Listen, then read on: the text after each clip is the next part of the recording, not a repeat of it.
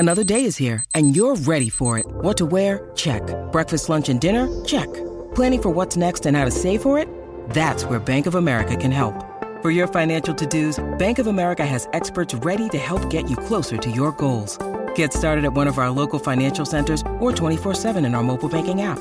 Find a location near you at bankofamerica.com/talktous. What would you like the power to do? Mobile banking requires downloading the app and is only available for select devices. Message and data rates may apply. Bank of America N.A., member FDIC.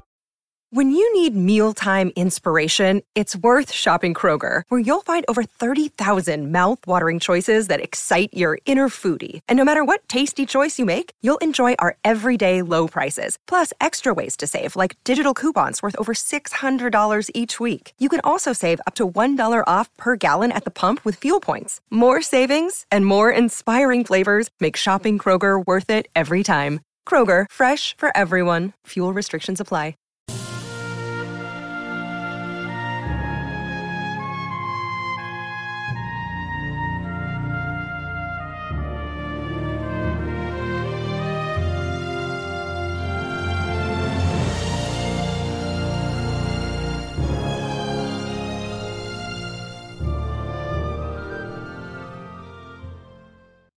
Welcome back, everyone, to 1001 Greatest Love Stories. This is your host, John Hagedorn. Well, the group is starting to get together now. They're going to all be meeting soon in Pamplona. I wanted to give you a little note on the story. Hemingway began writing the novel with the working title of Fiesta on his birthday, July 21st, in 1925. He completed the draft manuscript about 8 weeks later, in September, and went on to revise it further during the winter of 1926. The Sun Also Rises, as you know, is based on a trip he made from Paris to Pamplona, Spain, in 1924 with his wife, Hadley Richardson, and the American writer John Dos Passos.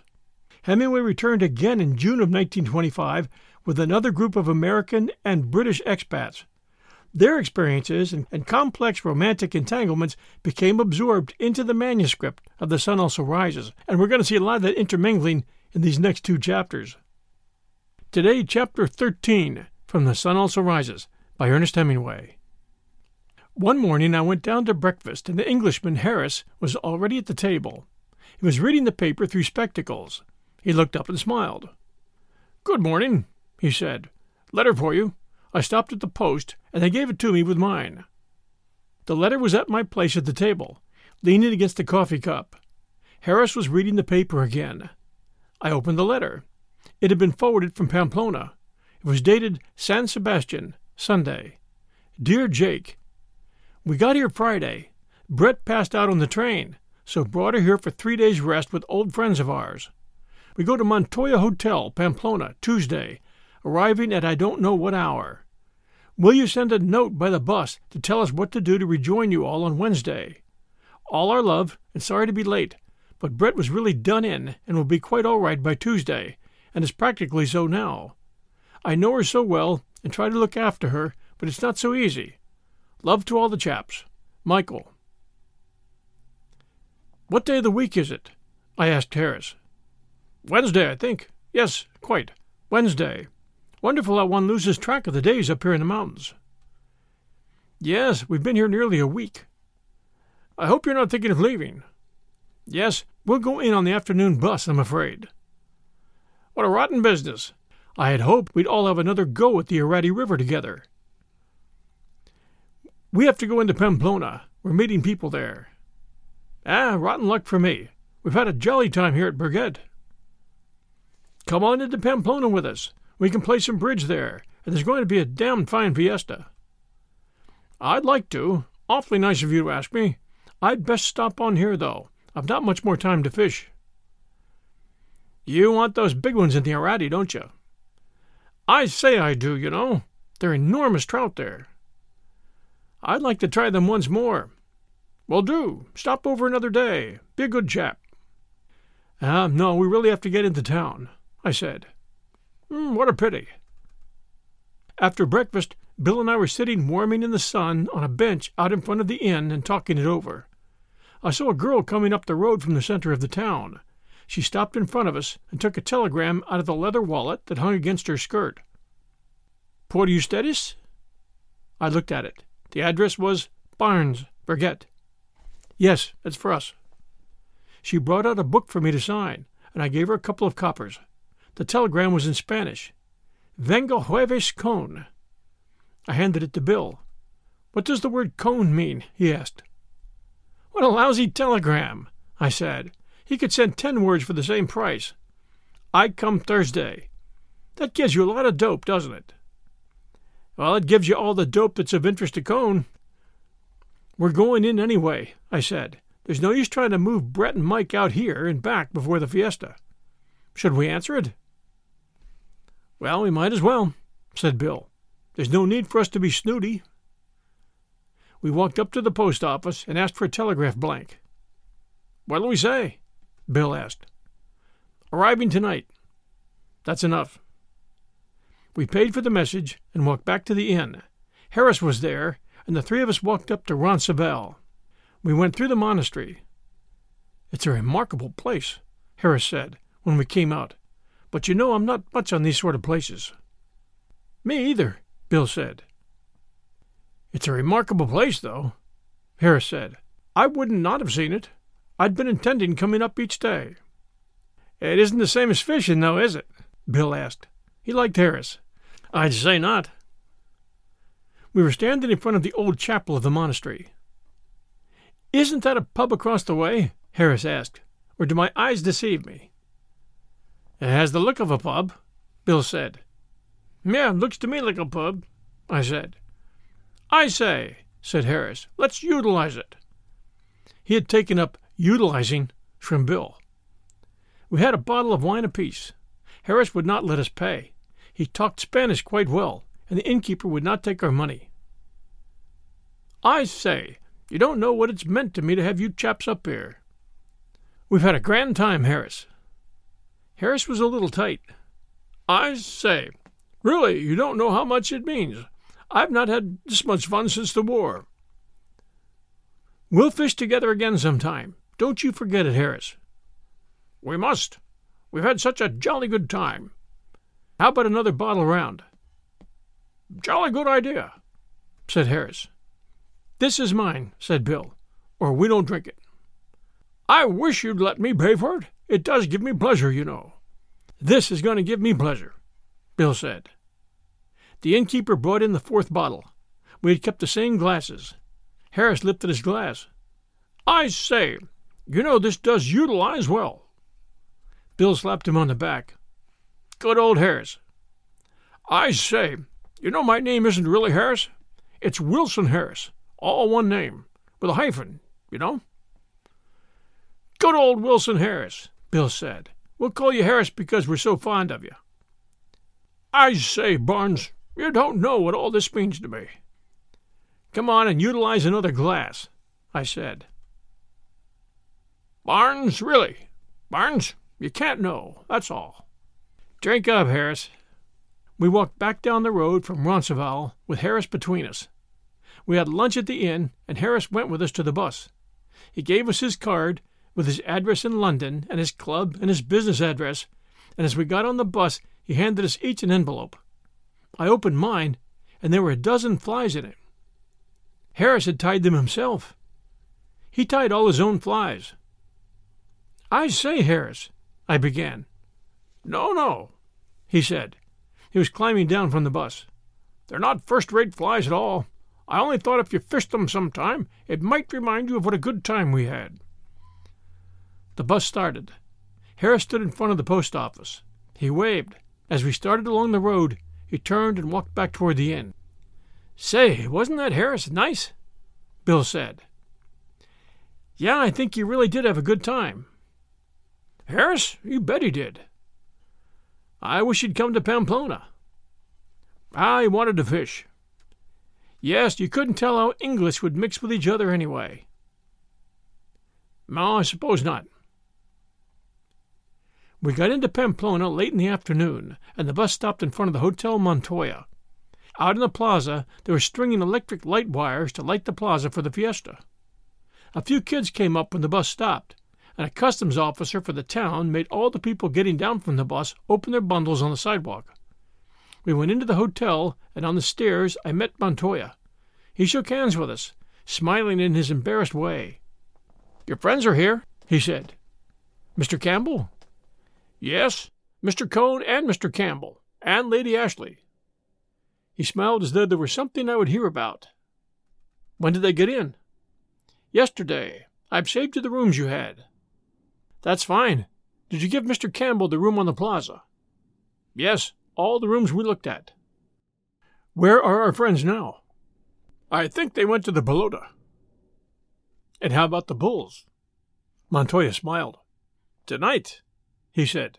"Tonight at 7 o'clock they bring in the Viller Bulls, and tomorrow come the Miuras. Do you all go down?" "Oh, yes. They've never seen a desencosanada." Montoya put his hand on my shoulder. "I'll see you there." He smiled again. He always smiled as though bullfighting were a very special secret between the two of us, a rather shocking but really very deep secret that we knew about. He always smiled as though there were something lewd about the secret to outsiders, but that it was something that we understood. It would not do to expose it to people who would not understand. "Your friend, is he aficionado too?" Montoya smiled at Bill. "Yes, he came all the way from New York just to see the San Fermin." "Yes?" Montoya politely disbelieved. "But he's not aficionado like you." He put his hand on my shoulder again, embarrassedly. "Yes," I said, "he's a real aficionado." "But he's not an aficionado like you are." Afición means passion. An aficionado is one who is passionate about the bullfights.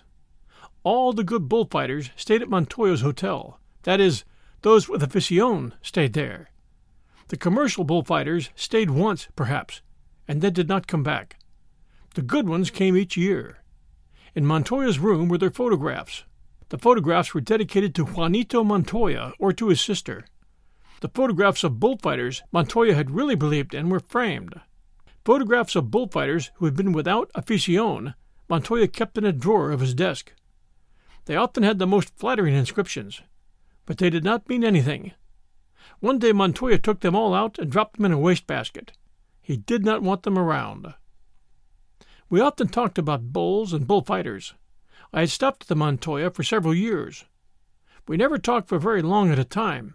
It was simply the pleasure of discovering what each felt. Men would come in from distant towns, and before they left Pamplona, stop and talk for a few minutes with Montoya about bulls. These men were aficionados.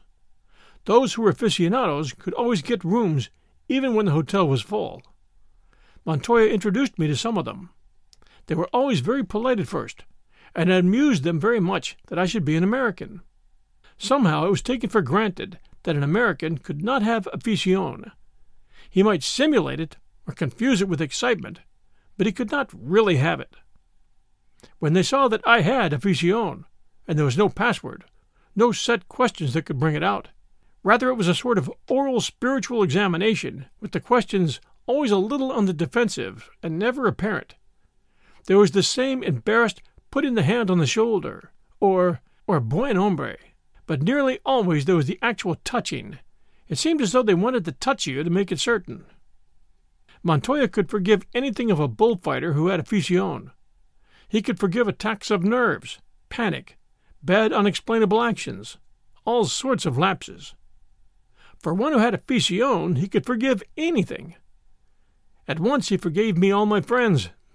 Without his ever saying anything, they were simply a little something shameful between us, like the spilling open of the horses in the bullfighting.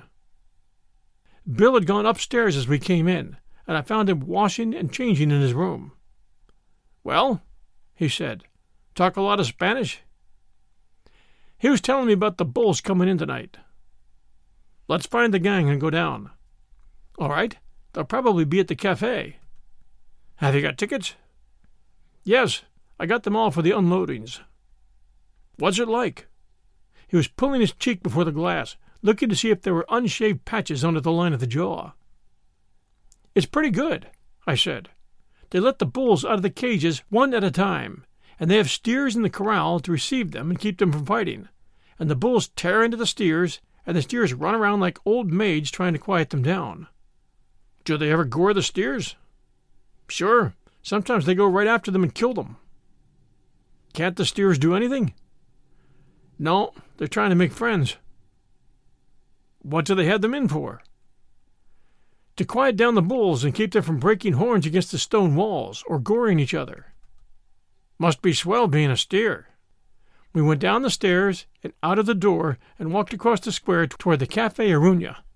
There were 2 lonely-looking ticket houses standing in the square. Their windows marked Sol, Sol y Sombra, and Sombra were shut. They would not open until the day before the fiesta. Across the square, the white wicker tables and chairs of the Aruña extended out beyond the arcade to the edge of the street. I looked for Brett and Mike at the tables. There they were. Brett and Mike and Robert Cohn. Brett was wearing a Basque beret. So was Mike. Robert Cohn was bareheaded and wearing his spectacles. Brett saw us coming and waved. Her eyes crinkled up as we came to the table. "Hello, you chaps," she called. Brett was happy. Mike had a way of getting an intensity of feeling into shaking hands. Robert Cohn shook hands because we were back. "Where the hell have you been?" I asked. "I brought them up here," Cohn said.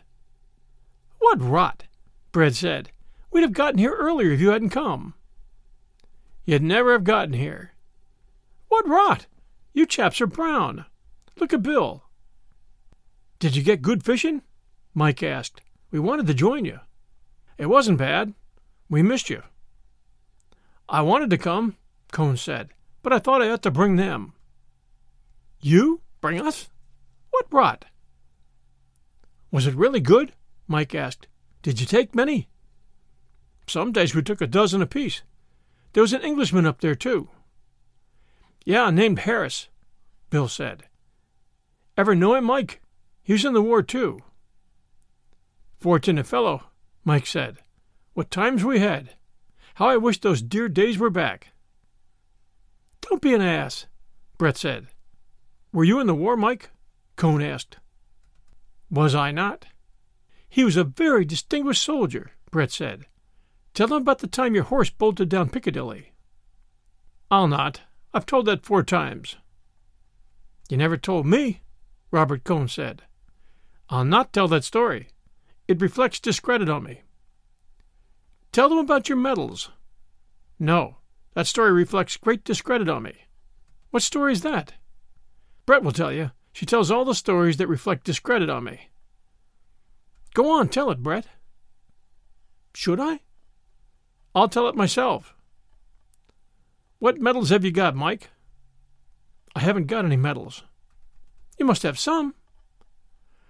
"I suppose I've the usual ones, but I never sent in for them.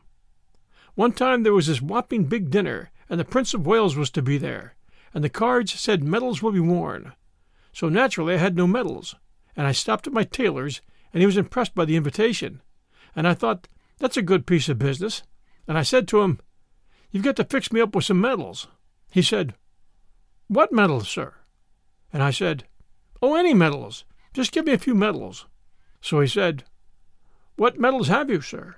And I said, 'How should I know?' Did he think I spent all my time reading the bloody Gazette? 'Just give me a good lot. Pick them out yourself.'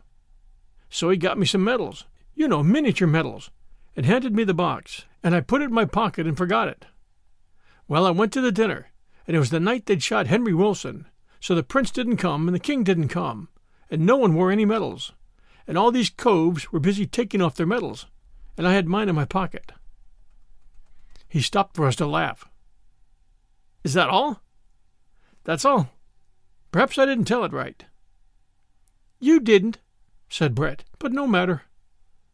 We were all laughing. "Ah, yes," said Mike. "I know now. It was a damn dull dinner, and I couldn't stick it, so I left. Later on in the evening I found the box in my pocket. 'What's this?' I said. 'Medals? Bloody military medals?' So I cut them all off their backing. They put them on a strip, and gave them all around, gave one to each girl, form of souvenir. They thought I was hell's own shakes of a soldier. Give away medals in a nightclub? Dashing fellow." "Tell the rest," Brett said. "Don't you think that was funny?" Mike asked. We were all laughing. It was. I swear it was. Any rate, my tailor wrote me and wanted the medals back. Sent the man around. Kept on writing for months. It seems some chap had left them to be cleaned. Frightfully military cove. Set hell's own store by them. Mike paused. Rotten luck for the tailor, he said. You don't mean it, Bill said. I should think it would have been grand for the tailor. Frightfully good tailor. Never believe it to see me now, Mike said. I used to pay him £100 a year just to keep him quiet, so he wouldn't send me any bills. Frightful blow to him when I went bankrupt. It was right after the medals. Gave his letters rather a bitter tone. How'd you go bankrupt? Bill asked. 2 ways, Mike said. Gradually and then suddenly. What brought it on? Friends, said Mike. I had a lot of friends. False friends. Then I had creditors, too. I probably had more creditors than anybody in England. We'll return to Chapter 13 of The Sun Also Rises, right after these sponsor messages. America. We are endowed by our Creator with certain unalienable rights: life, liberty, and the pursuit of happiness. At Grand Canyon University, we believe in equal opportunity, and the American dream starts with purpose. By honoring your career calling, you impact your family, your friends, and your community. The pursuit to serve others is yours. Find your purpose at Grand Canyon University. Private, Christian, affordable. Visit gcu.edu. Discover why critics are calling Kingdom of the Planet of the Apes the best film of the franchise. What a wonderful day! It's a jaw-dropping spectacle that demands to be seen on the biggest screen possible. We need to go. Hang on. It is our time. Kingdom of the Planet of the Apes. Now playing only in theaters. Rated PG-13. Some material may be inappropriate for children under 13. And now, back to our story. Tell them about in the court, Brett said. I don't remember, Mike said. I was just a little tight. Tight? Brett exclaimed. You were blind. Extraordinary thing, Mike said. Met my former partner the other day. Offered to buy me a drink. Tell them about your learned counsel, Brett said. I will not, Mike said. My learned counsel was blind too. I say this is a gloomy subject. Are we going down and see these bulls unloaded or not? Yeah, let's go down. We called the waiter, paid, and started to walk through the town. I started off walking with Brett, but Robert Cohn came up and joined her on the other side. The three of us walked along, past the Ayuntamiento with the banners hung from the balcony, down past the market, and down past the steep street that led to the bridge across the Arga. There were many people walking to go and see the bulls, and carriages drove down the hill and across the bridge, the drivers, the horses, and the whips rising above the walking people in the street. Across the bridge we turned up a road to the corrals. We passed a wine shop with a sign in the window, Good wine, 30 centimes a liter. That's where we'll go when funds get low, Brett said. The woman standing in the door of the wine shop looked at us as we passed. She called to someone in the house, and 3 girls came to the window and stared. They were staring at Brett. At the gate of the corrals, 2 men took tickets from the people that went in. We went into the gate. There were trees inside and a low stone house. At the far end was the stone wall of the corrals, with apertures in the stone that were like loopholes running all along the face of each corral. A ladder led up to the top of the wall, and people were climbing up the ladder and spreading down to stand on the walls that separated the 2 corrals. As we came up the ladder, walking across the grass under the trees, we passed the big, gray-painted cages with the bulls in them. There was 1 bull in each traveling box. They had come by train from a bull-breeding ranch in Castile, and had been unloaded off flat cars at the station and brought up here to be let out of their cages into the corrals. Each cage was stenciled with the name and the brand of the bull breeder. We climbed up and found a place on the wall looking down into the corral. The stone walls were whitewashed, and there was straw on the ground and wooden feed boxes and water troughs set against the wall. Look up there, I said. Beyond the river rose the plateau of the town. All along the old walls and ramparts people were standing. The 3 lines of fortifications made 3 black lines of people. Above the walls there were heads in the windows of the houses. At the far end of the plateau, boys had climbed into the trees. "They must think something's going to happen," Brett said. "They want to see the bulls." Mike and Bill were on the other wall across the pit of the corral. They waved to us. People who had come late were standing behind us, pressing against us when other people crowded them. "Why don't they start?" Robert Cohn asked. A single mule was hitched to one of the cages and dragged it up against the gate in the corral wall. The men shoved and lifted it with crowbars into position against the gate. Men were standing on the wall, ready to pull up the gate of the corral and then the gate of the cage. At the other end of the corral, a gate opened, and 2 steers came in, swaying their heads and trotting, their lean flanks swinging. They stood together at the far end, their heads toward the gate where the bull would enter. "They don't look happy," Brett said. The men on top of the wall leaned back and pulled up the door of the corral. Then they pulled up the door of the cage. I leaned way over the wall and tried to see into the cage. It was dark. Someone rapped on the cage with an iron bar. Inside, something seemed to explode. The bull, striking into the wood from side to side with his horns, made a great noise. Then I saw a dark muzzle and the shadow of horns. And then, with a clattering on the wood in the hollow box, the bull charged and came out into the corral, skidding with his forefeet in the straw as he stopped, his head up, the great hump of muscle on his neck swollen tight, his body muscles quivering as he looked up at the crowd on the stone walls. The 2 steers backed away against the wall, their heads sunken, their eyes watching the bull. The bull saw them and charged. A man shouted from behind one of the boxes and slapped his head against the planks, and the bull, before he reached the steer, turned, gathered himself, and charged where the man had been, trying to reach him behind the planks with a half-dozen quick, searching drives with the right horn. "My God, isn't he beautiful?" Brett said. We were looking right down on him. "Look how he knows how to use his horns," I said. "He's got a left and a right just like a boxer." "Really?" "You watch. It goes too fast. Wait, there'll be another one in a minute." They had backed up another cage into the entrance. In the far corner, a man, from behind one of the plank shelters, attracted the bull, and while the bull was facing away, the gate was pulled up, and a second bull came out into the corral. He charged straight for the steers, and 2 men ran out from behind the planks and shouted to turn him. He did not change his direction, and the men shouted, "Ha! Toro!" and waved their arms. The 2 steers turned sideways to take the shock, and the bull drove into one of the steers. "Don't look," I said to Brett. She was watching, fascinated. "Fine," I said, "if it doesn't buck you." "I saw it," she said. "I saw him shift from his left to his right horn." The steer was down now, his neck stretched out, his head twisted. He lay the way he had fallen. Suddenly the bull left off and made for the other steer, which had been standing at the far end, his head swinging, watching it all. The steer ran awkwardly, and the bull caught him, hooked him lightly in the flank, and then turned away and looked up at the crowd on the walls, his crest of muscle rising.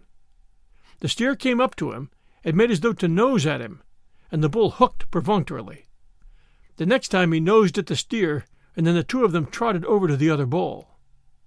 When the next bull came out, all 3, the 2 bulls and the steer, stood together, their heads side by side, their horns against the newcomer. In a few minutes, the steer picked the new bull up, quieted him down, and made him one of the herd. When the last 2 bulls had been unloaded, the herd were all together.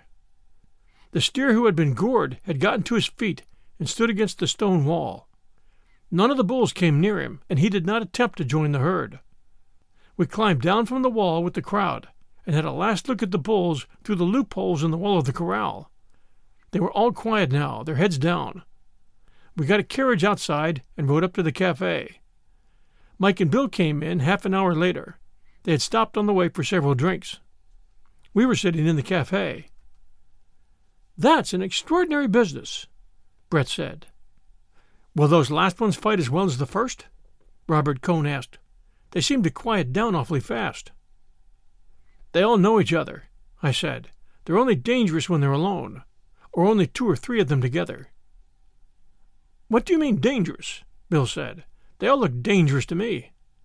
"They only want to kill when they're alone. Of course, If you went in there, you'd probably detach one of them from the herd, and he'd be dangerous." "That's too complicated," Bill said. "Don't you ever detach me from the herd, Mike." "I say," Mike said, "they were fine bulls, weren't they? Did you see their horns?" "Did I not?" said Brett. "I had no idea what they were like." "Did you see the one that hit the steer?" Mike asked. "That was extraordinary." "It's no life being a steer," Robert Cohn said. "Don't you think so?" Mike said. "I would have thought you'd love being a steer, Robert." "What do you mean, Mike?" "They lead such a quiet life. They never say anything, and they're always hanging about so." We were embarrassed. Bill laughed. Robert Cohn was angry. Mike went on talking. "I should think you'd love it. You never have to say a word, Cohn. Come on, Robert, do say something. Don't just sit there." "I did say something, Mike. Don't you remember, about the steers?" "Oh, say something more. Say something funny. Can't you see we're all having a good time here?" "Come off it, Michael. You're drunk," Brett said. "I'm not drunk. I'm quite serious. Is Robert Cohn going to follow Brett around like a steer all the time?" "Shut up, Michael. Try and show a little breeding." "Breeding be damned. Who has any breeding anyway except the bulls? Aren't the bulls lovely? Don't you like them, Bill? Why don't you say something, Robert? Don't sit there looking like a bloody funeral. What if Brett did sleep with you? She slept with lots better people than you." "Shut up," Cohn said. He stood up. "Shut up, Mike." "Oh, don't stand up and act as though you're going to hit me. That won't make any difference to me. Tell me, Cohn, why do you follow Brett around like a poor bloody steer? Don't you know you're not wanted? I know when I'm not wanted. Why don't you know when you're not wanted? You came down to San Sebastian where you weren't wanted and followed Brett around like a bloody steer. You think that's right?" "Shut up. You're drunk." "Perhaps I am drunk. Why aren't you drunk? Why don't you ever get drunk, Robert? You know you didn't have a good time at San Sebastian because none of our friends would invite you in any of the parties. You can't blame them hardly, can you? I asked them to. They wouldn't do it. You can't blame them now, can you? Now answer me. Can you blame them?" "Go to hell, Mike." "I can't blame them. Can you blame them? Why do you follow Brett around? Haven't you any manners? How do you think it makes me feel?" "You're a splendid one to talk about manners," Brett said. "You've such lovely manners." "Come on, Robert," Bill said. "What do you follow her around for?" Bill stood up and took hold of Cohn. "Don't go," Mike said. "Robert Cohn's going to buy a drink." Bill went off with Cohn. Cohn's face was sallow. Mike went on talking. I sat and listened for a while. Brett looked disgusted. "I say, Michael, you might not be such a bloody ass," she interrupted. "I'm not saying he's right, you know." She turned to me. The emotion left Mike's voice. We were all friends together. "I'm not so damn drunk as I sounded," he said. "I know you're not," Brett said. "We're none of us sober," I said. "I didn't say anything I didn't mean." "But you put it so badly," Brett laughed. "He was an ass, though. He came down to San Sebastian where he damn well wasn't wanted. He hung around Brett and just looked at her. It made me damn well sick." "He did behave very badly," Brett said. "Mark you, Brett's had affairs with men before. She tells me all about everything. She gave me this chap Cohn's letters to read. I wouldn't read them." "Damn noble of you," I said. "No, listen, Jake. Brett's gone off with men, but they weren't ever Jews, and they didn't come and hang about afterward." "Damn good chaps," Brett said. "It's all rot to talk about it. Michael and I understand each other." "She gave me Robert Cohn's letters. I wouldn't read them." "You wouldn't read any letters, darling. You wouldn't read mine."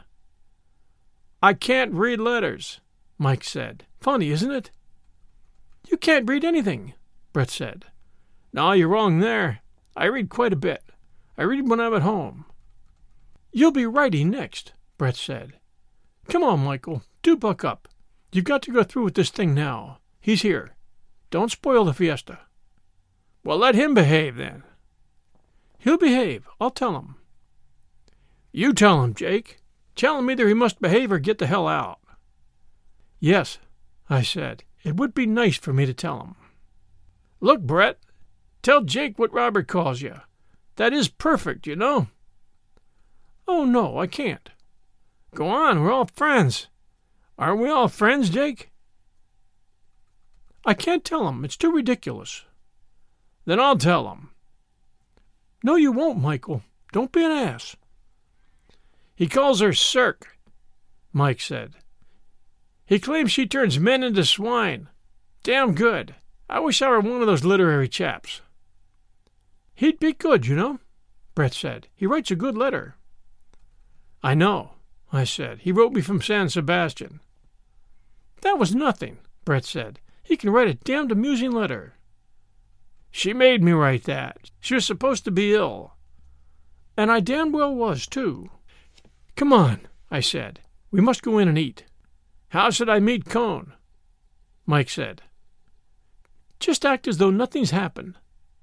"It's all quite right with me," Mike said. "I'm not embarrassed." "If he says anything, just say you were tight." "Quite. And the funny thing is, I think I was tight." "Come on," Brett said. "Are these poisonous things paid for? I must bathe before dinner." We walked across the square. It was dark, and all around the square were the lights from the cafes under the arcades. We walked across the gravel under the trees to the hotel. They went upstairs, and I stopped to speak with Montoya. "Well, how did you like the bulls?" he asked. "Good. They were nice bulls." "They were all right." Montoya shook his head. "But they're not too good." "Yeah? What didn't you like about them?" "I don't know. They just didn't give me the feeling that they were so good." "Yeah, I know what you mean." "They're all right." "Yes, they're all right." "How did your friends like them?" "Fine." "Good," Montoya said. I went upstairs. Bill was in his room, standing on the balcony, looking out at the square. I stood beside him. "Where's Cone?" "Upstairs in his room." "How does he feel?" "Like hell, naturally. Mike was awful. He's terrible when he's drunk." "He wasn't so tight." "Hell, he wasn't. I know what we had before we came to the cafe." "He sobered up afterward." "Good. He was terrible. I don't like Cone. God knows, and I think it was a silly trick for him to go down to San Sebastian. But nobody has any business to talk like Mike." "How'd you like the bulls?" "Grand. It's grand the way they bring them out." "Tomorrow come the Muras." "When does the fiesta start?" "Day after tomorrow." "We've got to keep Mike from getting so tight. That kind of stuff is terrible." "We better get cleaned up for supper." "Yes, that'll be a pleasant meal." "Won't it?" As a matter of fact, supper was a pleasant meal. Brett wore a black, sleeveless evening dress. She looked quite beautiful. Mike acted as though nothing had happened. I had to go up and bring Robert Cone down. He was reserved and formal, and his face was still taut and sallow, but he cheered up finally.